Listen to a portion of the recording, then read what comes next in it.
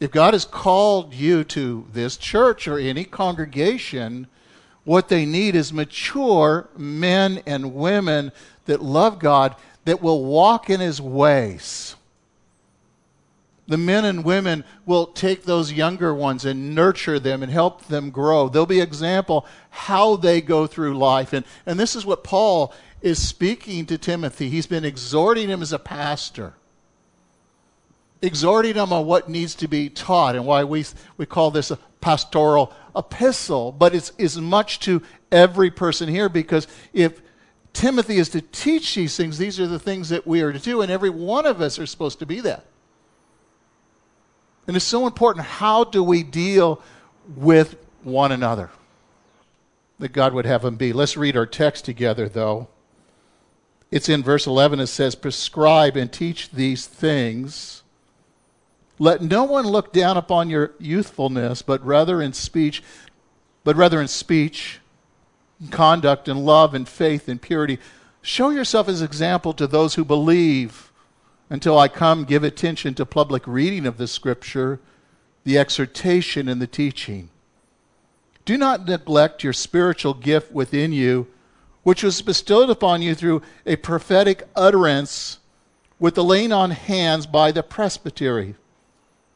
Take pains with these things, be absorbed in them, so that your progress will be evident to all.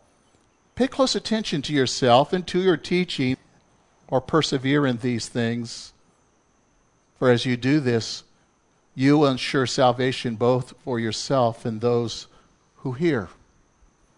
In some ways, it's a confusing passage. And Paul begins in verse 11 with two commands: prescribe and teach. Grammatically, this can go either way. I believe that most likely what it means is all the things that he's taught up, how you are to live out this life, but it also applies to himself and the things that are going forward. The main mission of the church is to teach and equip the saints to do the work of the ministry. The main thing is equip you with the Word of God, to get the Word of God into your life, to teach you how you are to live, how you are to walk with the Lord. It's been said, healthy sheep, and the Bible likens us to sheep, naturally know how to reproduce. They naturally know how to evangelize. They will just go and evangelize. They're so in love with God, they want to tell everyone of the wonders of His grace, the wonders of His mercy. They naturally know how to give. They naturally know how to serve. So that's why teaching is such a great emphasis. And Paul makes this from one book after another book, after another book, and now he's passing the baton on to Timothy. Timothy, this is what you do. Now, the word prescribe means command. It speaks of one authority. You're given this authority. This is what you do. You're to show the people what they need to do and how they are to live their life.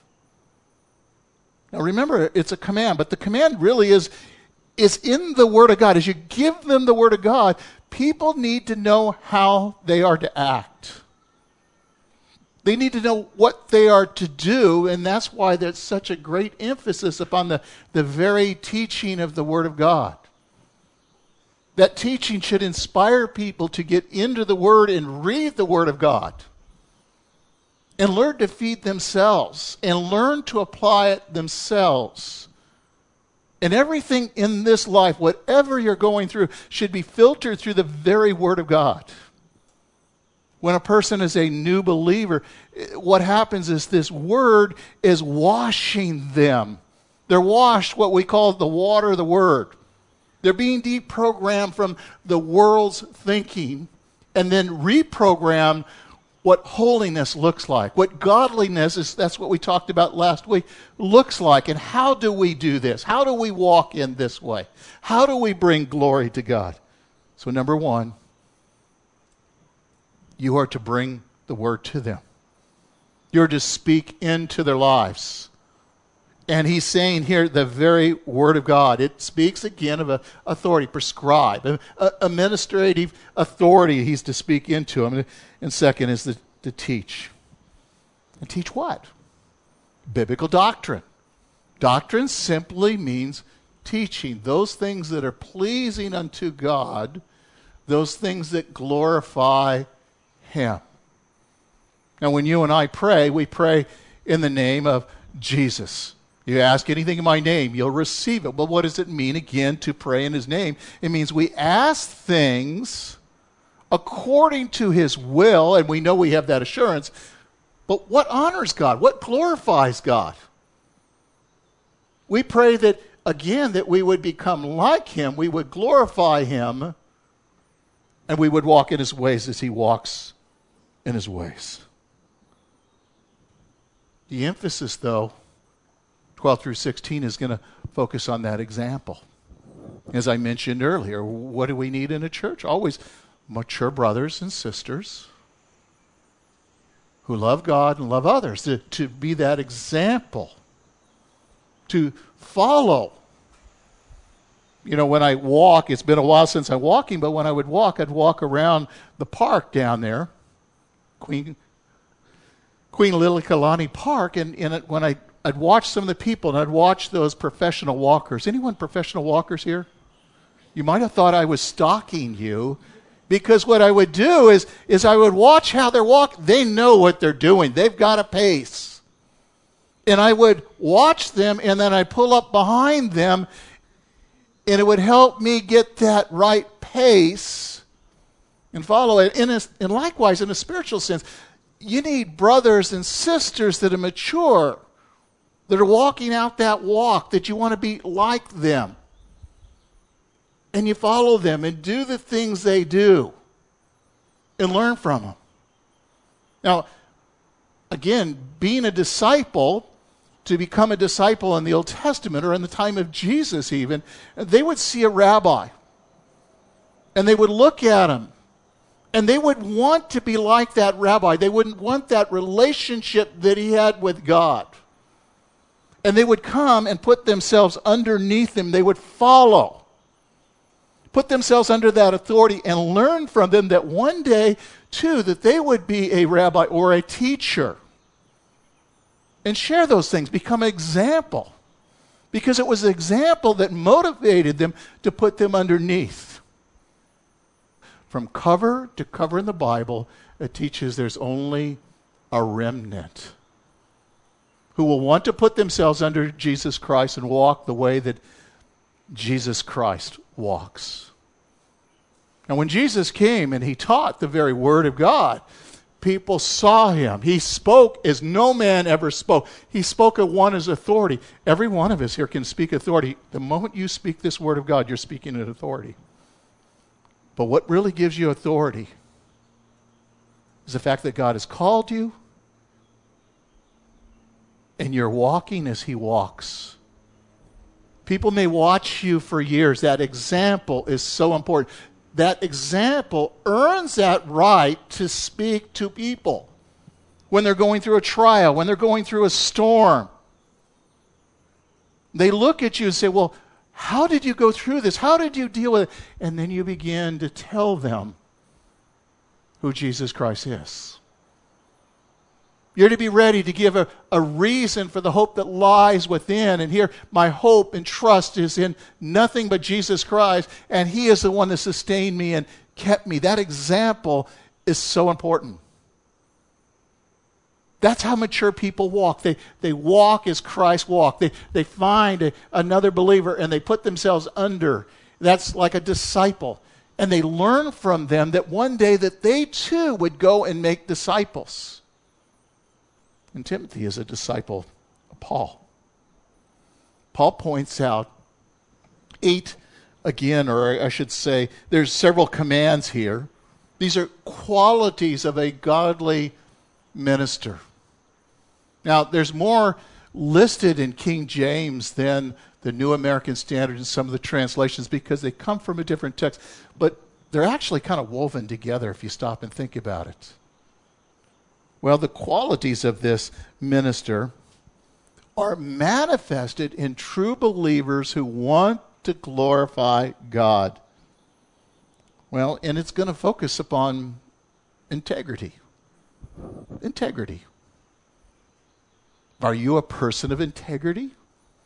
When people look at you, do you do what you say you're going to do? Are you honest and true? Are you hypocritical? These are things that we need to evaluate in our own life. And it's interesting when you think about this group of people. Timothy is this young man. He's a youth. And look at in verse 12, it says, let no one look down upon your youthfulness. And it's interesting when we think about that. A youth, to what would be in that culture, especially at that time and even today in many areas, it means a youth is somewhere between 12 and 40 years old. So if you're under 40, you're still a youth. How do you like that? Timothy, when we look at it and chronologically date and line things up, it's probably about 35 years old. He's put into this place as a pastor. There are older men, maybe older in the Lord. They're the elders of the community. And they say, how could this guy here ever lead us? But this is what you need to be. This is the character. This is the example that you need to set. When you live this kind of life, it will shut every mouth. Oh, they'll try and find fault with you. But if you live this life, no one really can complain. Because it's Christ's likeness. Now think about it. He's a man of integrity. He's a youth. But yet people are still finding fault. So Paul gets him to focus on really what is important. What's important? Godly character. It's not whether you have this gift or that gift. It's do you have love? Because out of love, all these other things will naturally flow in a very natural way. We don't always act in love. Would you agree with that?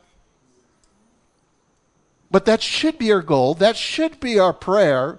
It should be, Lord, when I act unloving, would you show me that I might go back and confess to that person, repent, but go to that person and tell her, I'm sorry, I never should have acted that way. That's a person of integrity. Not to blow it away, not to ignore it. Well, that's their problem. It's your problem because your witness is destroyed. And the witness is a very important thing. And he says the verb despise or literally means look down on mentally. It's not whether you speak in tongues or you have this gift or that gift, but do you love? Are you a person of integrity? Are you living for God? And that's really what's important. Now, the example really here where it says, let no one despise or think less of you because of your youth, that's the amplified there. And the idea is here is, again, it's speaking of keep on becoming. Let no one despise you or think less because of your youth. But there's a wording in the Greek that says, you're becoming this way. Keep on becoming godly. It's like keep on growing in the love. Keep on growing in the love and grace of Jesus Christ. Continue to be growing in Him and like Him. And it's interesting when we talk about the word example, it's tupos. It means putting a stamp down. Like if you took, a stamp and you hammered it in a stone, you would leave an impression. Our lives, likewise, are to leave an impression so everyone can see that we're marked with the love of God. And all these character traits that we're going to see. That we are truly the light and the salt unto the earth, and it should be our prayer, Lord, help me be that. Show me when I'm not being that. So again, it's like being struck with a stone, and that's kind of what happens. Sometimes we are struck. And it's going through those difficult times that we learn to grow in Him. We learn to consider it a joy when we encounter these various trials. And the mark of Jesus is upon our lives. That word is used, a mark, again, as an example, but it was also the mark when Jesus had the nail prints in his hand. His love. That he willingly went to the cross. He laid his life down for you and me. Just as a pastor should be example, you should be example. Paul was an example for others to follow. Paul would say, follow me as I follow Christ. Titus 2, verse 6 and 8 says this, likewise urge the young men to be sensible. In all things show yourself to be example of good deeds, in purity and doctrine, dignified, sound in speech, which is beyond reproach, so that the opponent will be put to shame, having nothing bad to say about you. The emphasis is not just let them despise, but you need to be example. People will mock, people will find fault, but how you live your life is probably one of the most important things. Are you living for Christ? Do they see Christ is number one in your life?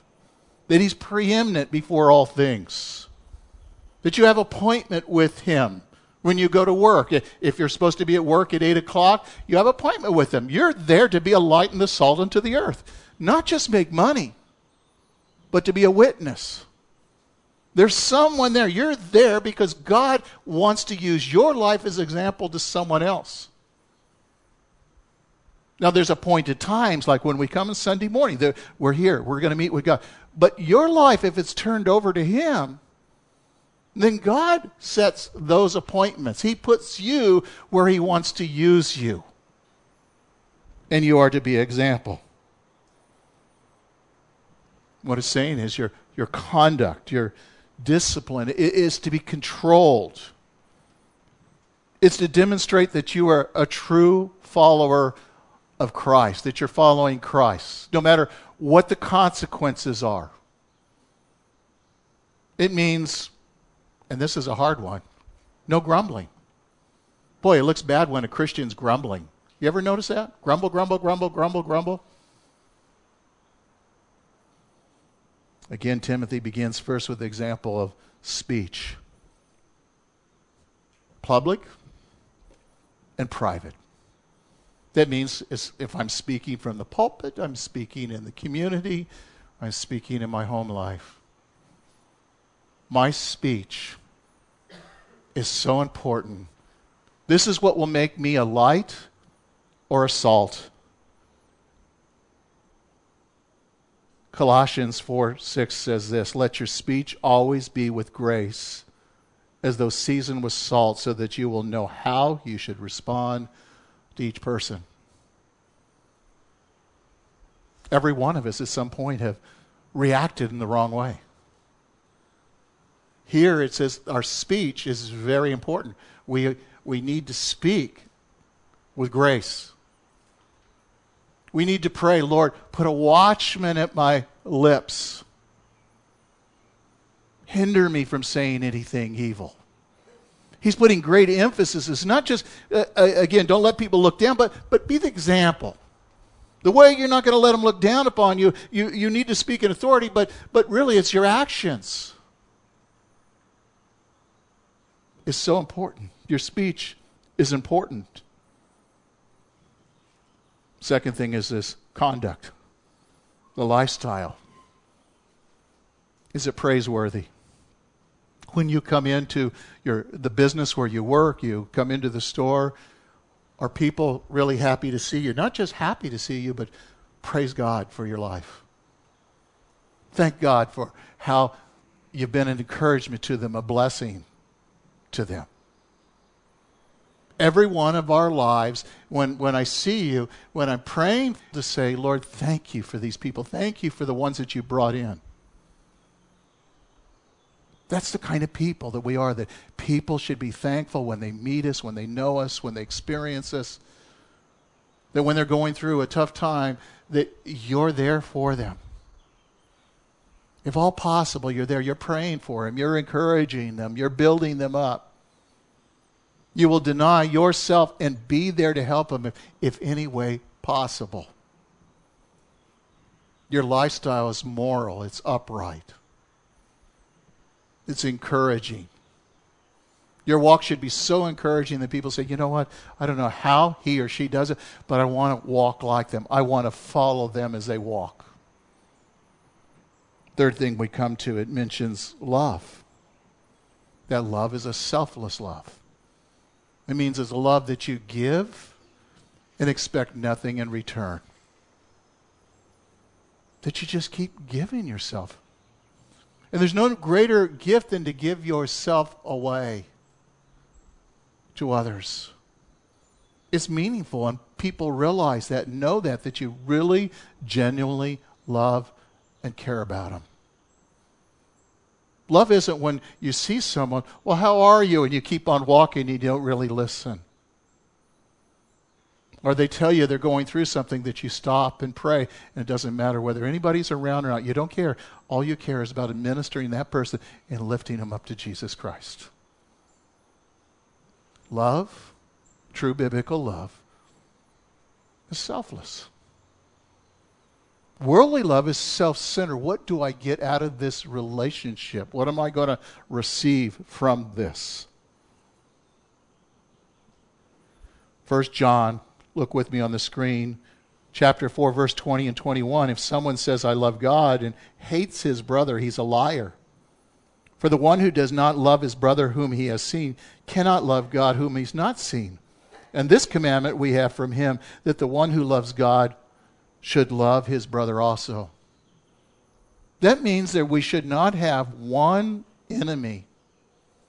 We may feel uncomfortable, we may put healthy boundaries set up, but we should not hold something against someone. We should love them.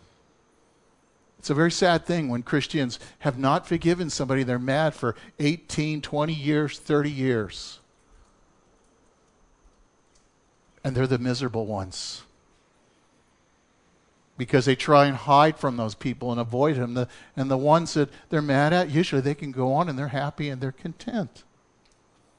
Notice the fourth thing is Timothy must be trustworthy. A person whom others should be able to place their faith and confidence in.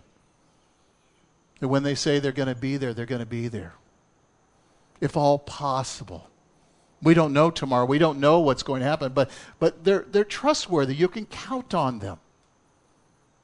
Count on them to respond to you. That you can trust them with your wife, your kids, whatever it is. If you can't do something, you can trust them. You can delegate, and they'll do it. And if they say they're going to do it, they're going to do it. Trustworthy. That is, that we should be able to trust a person in Christ Jesus. I pray you never trust me as me, trust in Ron, but you trust me in Christ Jesus. The work that Christ is doing, that you see that, and that's how it should be with you. That we trust you in Christ, that you will do the right thing. I love that. If I have to counsel someone or someone calls me to counsel, all I can do is open the Word, and I trust and believe that they'll do the right thing. I share about a couple that I met, and we met once, and they had some marriage problems, and things were difficult in their life, and we just sit down, and we read from Ephesians. I said, would you read this, and would you read this? And they both read, and I said, well, what do you need to do? And what do you need to do? Well, the Word of God says this. And I never met with them again on that occasion, and it's now about 15 years later. And they're walking and honoring God, and the marriage is sweeter than ever before. They just needed to be pointed back to the Word of God. Because they became consumed with things that were going on instead of what God had for them. God wasn't the center of their life. That's the prescribing. That's the teaching. Not only do I do that, you do that. And when you come to a person, I love it when you're giving biblical guidance, you trust him in the Lord. If someone comes to me and they want to go through marriage biblical guidance, let's say, and that's biblical guidance, I'm just going to show them what the Word of God says. If you're willing to do whatever the Bible says here, I can guarantee you can have a good marriage. You want a good marriage? Just do what the Bible says. That when I give them the Word of God, that I know that they're going to take it, they're going to pray about it, they're going to confess their sins, they're going to repent, and they get on that right track. Now, sometimes we have to meet once, twice. It's different because there's layers. But in the end, they're His workmanship. As they submit to Him, He makes those changes. Matthew 8, look at verse 2 and 4. And it says, and He called a child to Himself and set him before Him and said, truly I say to you, unless you become converted, become like children, you will not enter the kingdom of heaven. Whoever then humbles himself as a child, he is the greatest in the kingdom of heaven. The reason I picked this is because that's what we do, is we humble ourselves when we come to the very Word of God. God is speaking. And when we ask, is God, would you speak to me? Give me ears to hear. You will hear God speak to you what it is that you need to hear if you have that right attitude. That right attitude begins with humility. It's interesting, on Hebrews 11:6 it says, without faith it's impossible to please Him, for he who comes to God must believe that He is, and He is a rewarder of those who diligently seek Him. In an application here, when you come to meet with God, whether it be here or a Bible study, wherever it is, you come, you're expecting to meet with Him because He is God and He meets with you, knowing He's present. He's a rewarder of those who diligently seek Him. That means we have to seek Him. And some people say, well, I don't have to seek God. Well, I don't know. That's what the Scripture says. It should be an ongoing, pursuing relationship. This is what makes a trustworthy person, who comes like a child, who comes in faith, and believes that when you do the right thing, God will reward you of that. Look at the fifth thing. Timothy, you must be example of purity. We talked about that in godliness last week. He must manifest a sinless, holy life. That doesn't mean you're perfect. None of us are perfect. But it's allowing God to live in us and direct our thought patterns. That when He shows us something is wrong, we push it aside. When the temptation seems unbearable, that we know that He's going to give us an out, that we pray and we seek and we follow Him, and He shows us how to deal with it.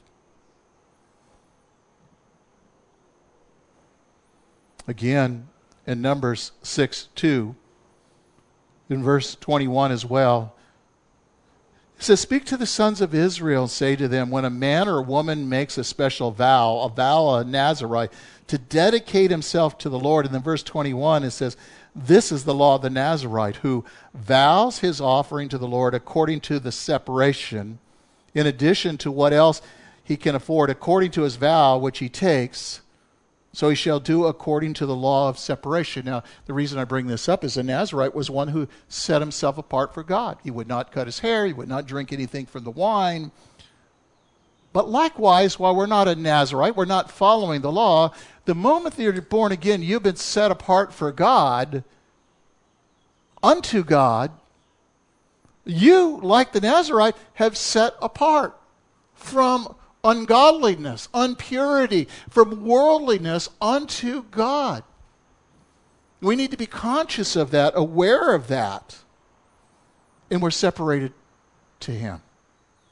Not just holiness. That's the byproduct what we're set apart to God, because as you see Him in all of His holiness, when you see Him in His walk, it's like when I described at the beginning, when I saw those people walking and they had that pattern walk, they had that example I would follow. When you see Jesus Christ, then we just follow Him. We follow Him in His holiness. Paul is reminding Timothy that people do not live for themselves. When you become a Christian, you become a bondslave. You've given your life over. You check in every day for orders. Lord, what is it today? Now that seems kind of crude in some ways, because I have my rights. you gave away your rights. You are a slave unto God. You're saying that, God, you've been so good to me. I don't want to ever leave you. It's where you and I find perfect peace. It's where we find perfect love, is following him. It's when we do this that we become that example that we're called to be. Look with me in verse 13. The commitment. Until I come, give attention to public reading of Scripture, to exhortation, and to teaching. There's three thoughts here. First, the public reading of Scripture. This is why when we start a text, I read it aloud. And I go back and I'm going to give you what the text says, give you the exhortation. The exhortation can be exhorting you to do something. Sometimes an exhortation is one of comfort. And the simple just teaching of God's Word. What does God's Word say? Now, it was important to understand when during this period of time in the Old Testament as well as New Testament times, they didn't have the means to read in every home. In fact, probably 50% of the people or more weren't even able to read at that time. So they had someone stand up and they read, and they would explain what that text says. Look with me in Nehemiah 8, verse 5 and 8. Ezra opened the book in the sight, and that word book really should be scroll, was translated that you and I would understand it, in the sight of the people, for he was standing above all the people when he opened it, and all the people stood up. They read from the book and from the law of God, translating to give sense so they would understand the reading. It's kind of like a pulpit. It's the first time we get this idea of a pulpit. He stood up above the people. Not to be above the people, but there was a massive crowd there. So his voice would carry out. They hadn't had the word for so long. So he stands up and he reads God's law. You know what? Imagine standing there for 8 hours listening to the Word of God. We would grumble, wouldn't we? Let's be honest.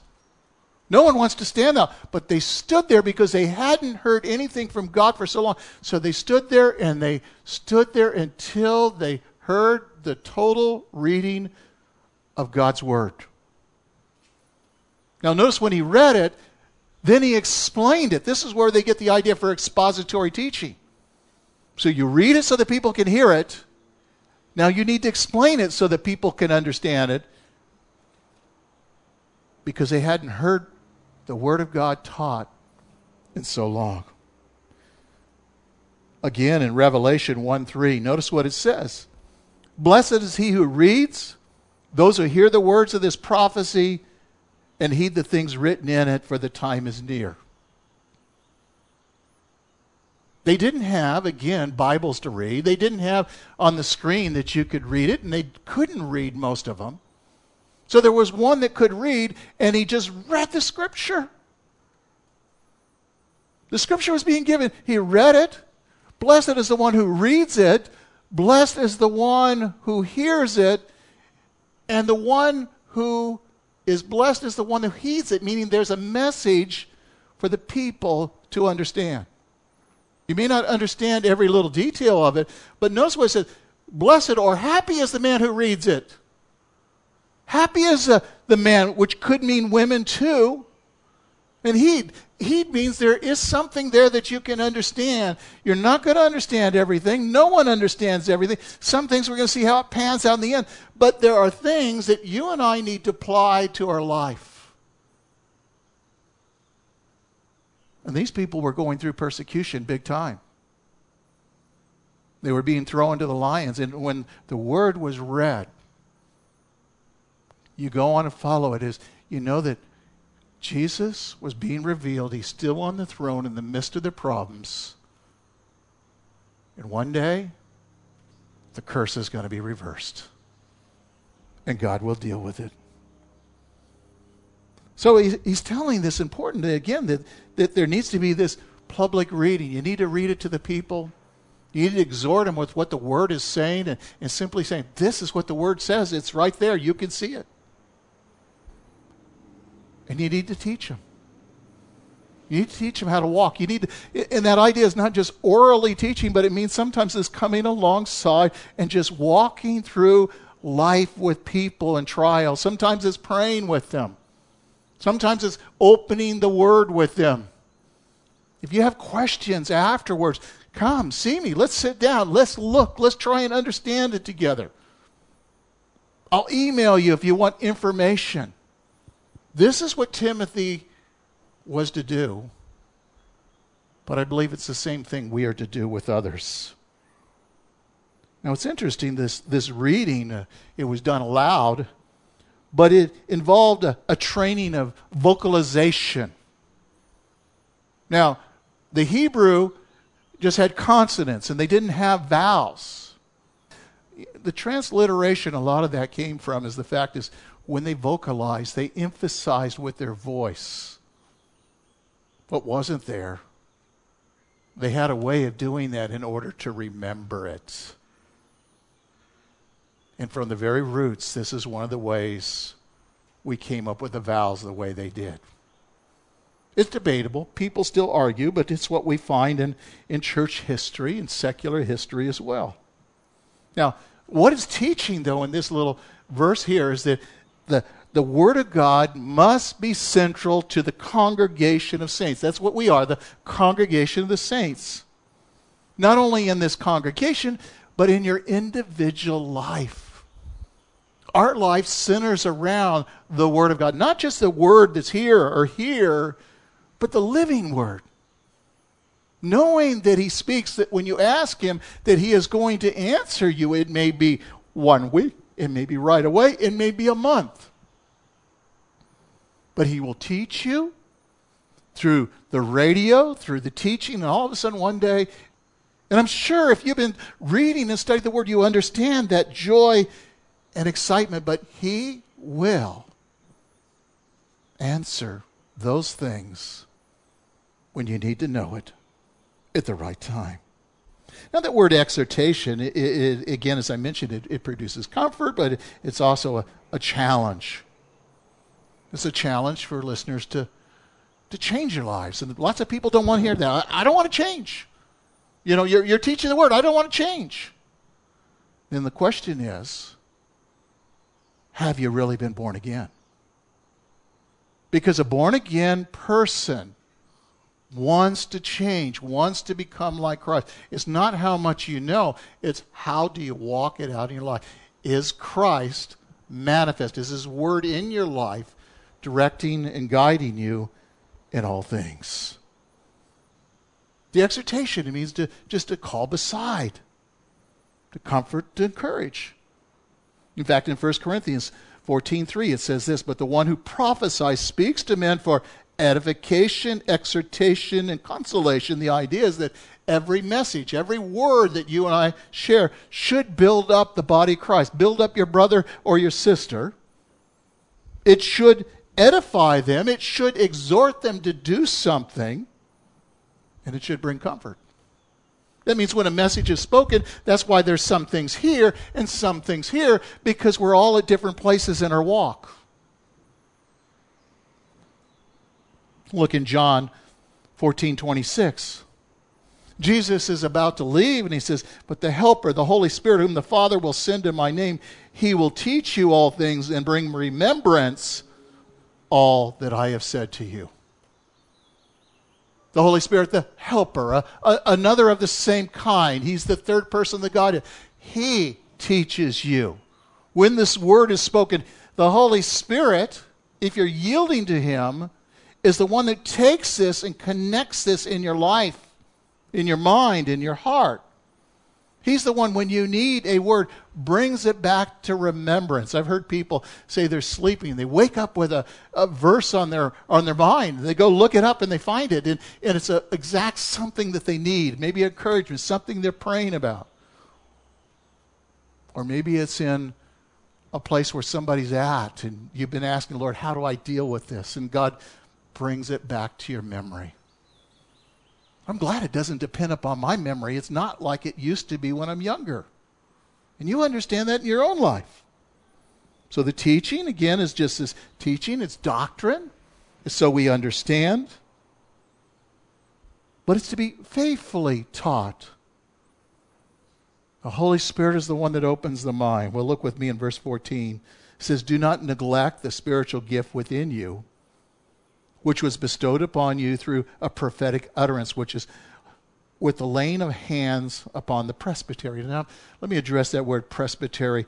A better word probably to fit in there is just the word elder. That would include pastors or elders. Some elders are teaching elders. Some are administrative elders. They're spiritual leaders. They do the biblical guidance. So what has happened is that these people, they can be prophets. In a New Testament sense means we don't have the office of prophet, but people can prophesy. They're the ones that are ministering. That's the ones that when you're going through a difficult time, they're the ones that sit down and open the Scripture with you and share with you. Now notice again what it says, do not neglect the spiritual gift. If I ask you, do you have a spiritual gift? Every hand should go up. You have at least one gift, if not 2, 3, 4 gifts, as you need it. The emphasis, sadly, on much of the church is upon tongues, which only edify self. But all the other gifts, stop and think about, are to edify and build up the body of Christ and bring glory to God. This gift, we don't know what this gift is. Some believe it was a gift of teaching. But it appears to be Timothy knew and others knew. It says, do not neglect the spiritual gift. Notice, it's within you. So it's not an office of a teacher. It's not a pastor or evangelist in a sense of office. It's the gift inside. It's a desire to do something, motivated to do something. Paul would talk about, woe to me if I do not teach the Word of God. Something within him, a driving force that God instills. You know, if you have the gift of help, so you see someone fall or you see someone in need, you just have to help them. It's instilled deeply in your heart. And the gifts, remember, are sovereignly given by the Holy Spirit. It's not something you can pick and choose. You can pray about it, but it's something that God decides. Because he knows where he's going to put you, where he's going to move you, and how that he will use you to glorify himself. Now, it's interesting. He says, do not neglect. That means that we can show negligence. Neglect. It means you can have a gift, and if you're not using that gift, you, one, are robbing God of his glory. Number two, you're robbing a brother and sister who needs that gift. We don't often think of it that way. You can neglect it. Timothy was intimidated, some say, because they were mocking him because of his youthfulness. This is why he needed to be example. But don't neglect it. Don't let somebody else's problem be your problem. If you think you have a gift, then come and we'll sit down and we'll help you understand what that gift and what it looks like and how it will bring glory to God. Notice with me in Matthew 25, verse 18, but he who has received 1 talent went away and dug a hole in the ground and hid his master's money. And the idea is it's about stewardship. God's given you this gift and you are steward of this gift. And one day each of us will be accountable for the gift that we have. Not how much you know, not how much you've given, but the gift. But people say, I don't know the gift. Just start serving the Lord and God will guide you and God will direct you and he'll put you in that place. Neglect can be described in 3 ways. Is the ability first was given to him. He had the knowledge of it. And notice it was a gift. It means it was something he didn't earn. Maybe even something he didn't ask for. And it was for the common good, as I mentioned, for all the people. It was within him, not appointed office, as I mentioned in 2 Timothy. Notice what it says in chapter 1, verse 6 and 7. For this reason, I remind you to kindle afresh the gift of God, which is you through the laying of hands. For God has not given us a spirit of timidity, but power, love, and discipline. He says, I remind you to kindle afresh that gift. And I believe the Lord's saying that today. He's speaking to you to kindle afresh that gift. If you don't know what that gift is, ask God to show you. Ask God to put you in that situation where you have to use that gift to glorify Him. Because you're going to be accountable. Now, believers are given gifts either at the time of salvation.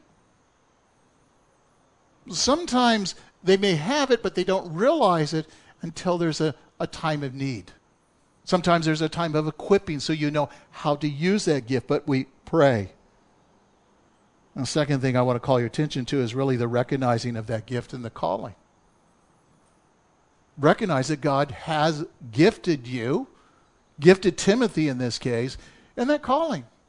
In this case, it was that they had spoken about Timothy. They had prophesied about Timothy. Look with me in 1 Timothy 1:18. I command and I entrust you, Timothy, my son, in accordance to the prophecies previously made concerning you, that by them you fight the good fight. There was a prophecy given. And sometimes we discount prophecies given because sometimes people are kind of showmanship when they do it. But I believe that God's speaking to each of us in a very natural way. I remember there was a guy telling me years ago when I was on Oahu, he says, you're going to plant the next church in Oahu. I mean, on the Big Island here. And I kind of laughed. God didn't tell me that. Next thing I know, I'm transferred here. And the next thing I know, we have a church. It's God's choice. God's the one that put you there. And for a long time, it was very hard for me to accept, God, you have made me this. I didn't do this. And likewise, you have a gift. You need to recognize. Someone may come behind you and squeeze your shoulders and maybe encourage you in something or say, I'm really encouraged when I see you do this. I see how God is using that. Listen to it. Pray about it. And this is what had to happen to Timothy. Now again, in 1 Timothy 1:18, it says, I command you, I entrust you, Timothy, my son, to the accordance with the prophecy. Now, it was the prophets at that time, they had them in the early church, they spoke. Timothy, pay attention to this. Well, look at the progress. It's in, again, 1 Timothy 4:15. I'm going to read from another translation here. Muntz is the translation. He's a Greek scholar. He writes his own translation this way. Continually practice these things.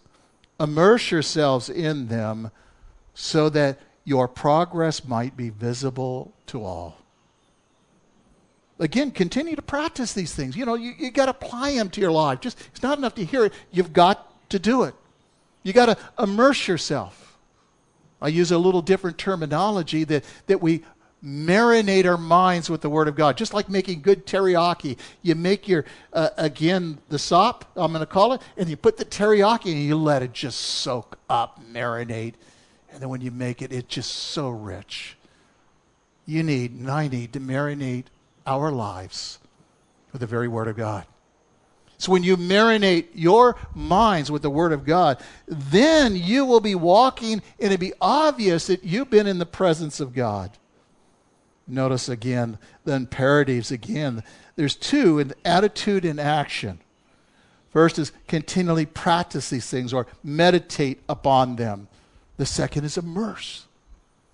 You just need to be absorbed, as the Scripture says, with the Word of God. Now, all of us watch TV or Netflix or something, but how much of that do you do in comparison to the Word of God? How much time do you really spend in the things of God? If He's the most important person in your life, the most important thing is your faith, well, that means you should spend more time with Him than anything else. The purpose is that you might progress, that you might be an example, that people would see you growing in that love and grace of Jesus Christ. I love to go up to people and say, I love what I see God doing in your life. I see the changes. They come from the mire and the clay, and now they're walking with the Lord. Now they're discipling people, ministering to people, giving their life away. Now, that idea of progress, it means like one who's cutting down the forest.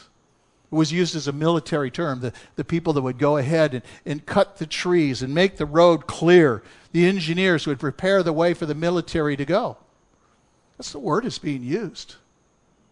If we're to make progress, we need to remove all the hindrances that will prevent us from being that example. There are things in our lives that we need to remove from our lives because they hinder that walk.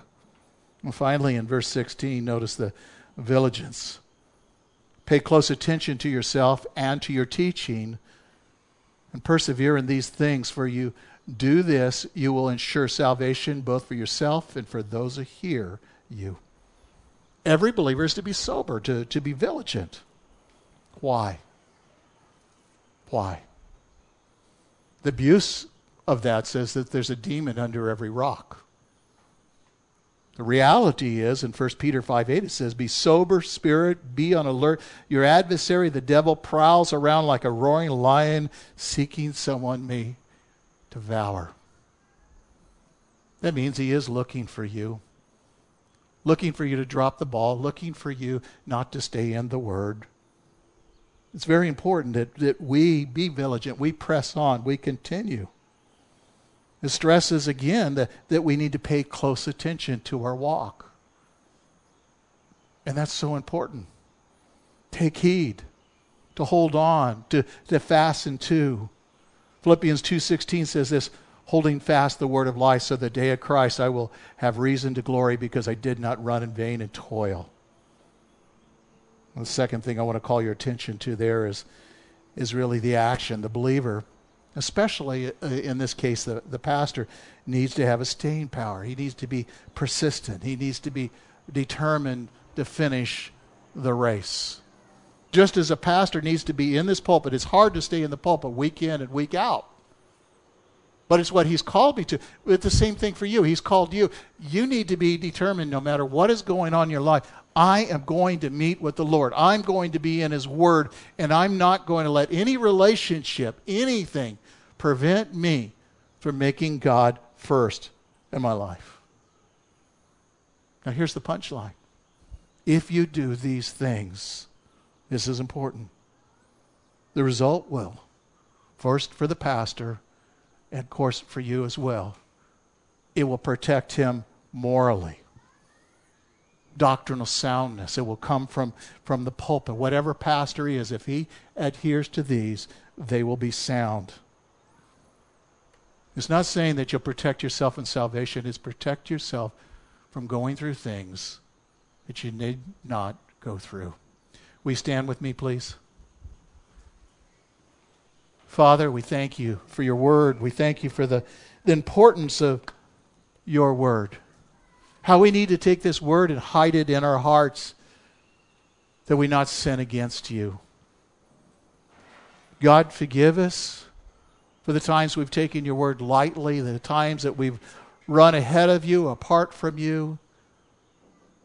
God, help us to lock our eyes upon you, the author and finisher of our faith, and follow you wherever you go, to do whatever you would have us do, knowing that it will protect us really from the apostasy that's coming upon this world, is coming upon so much of the church. Keep us right in the middle of your will. And all God's people said, amen.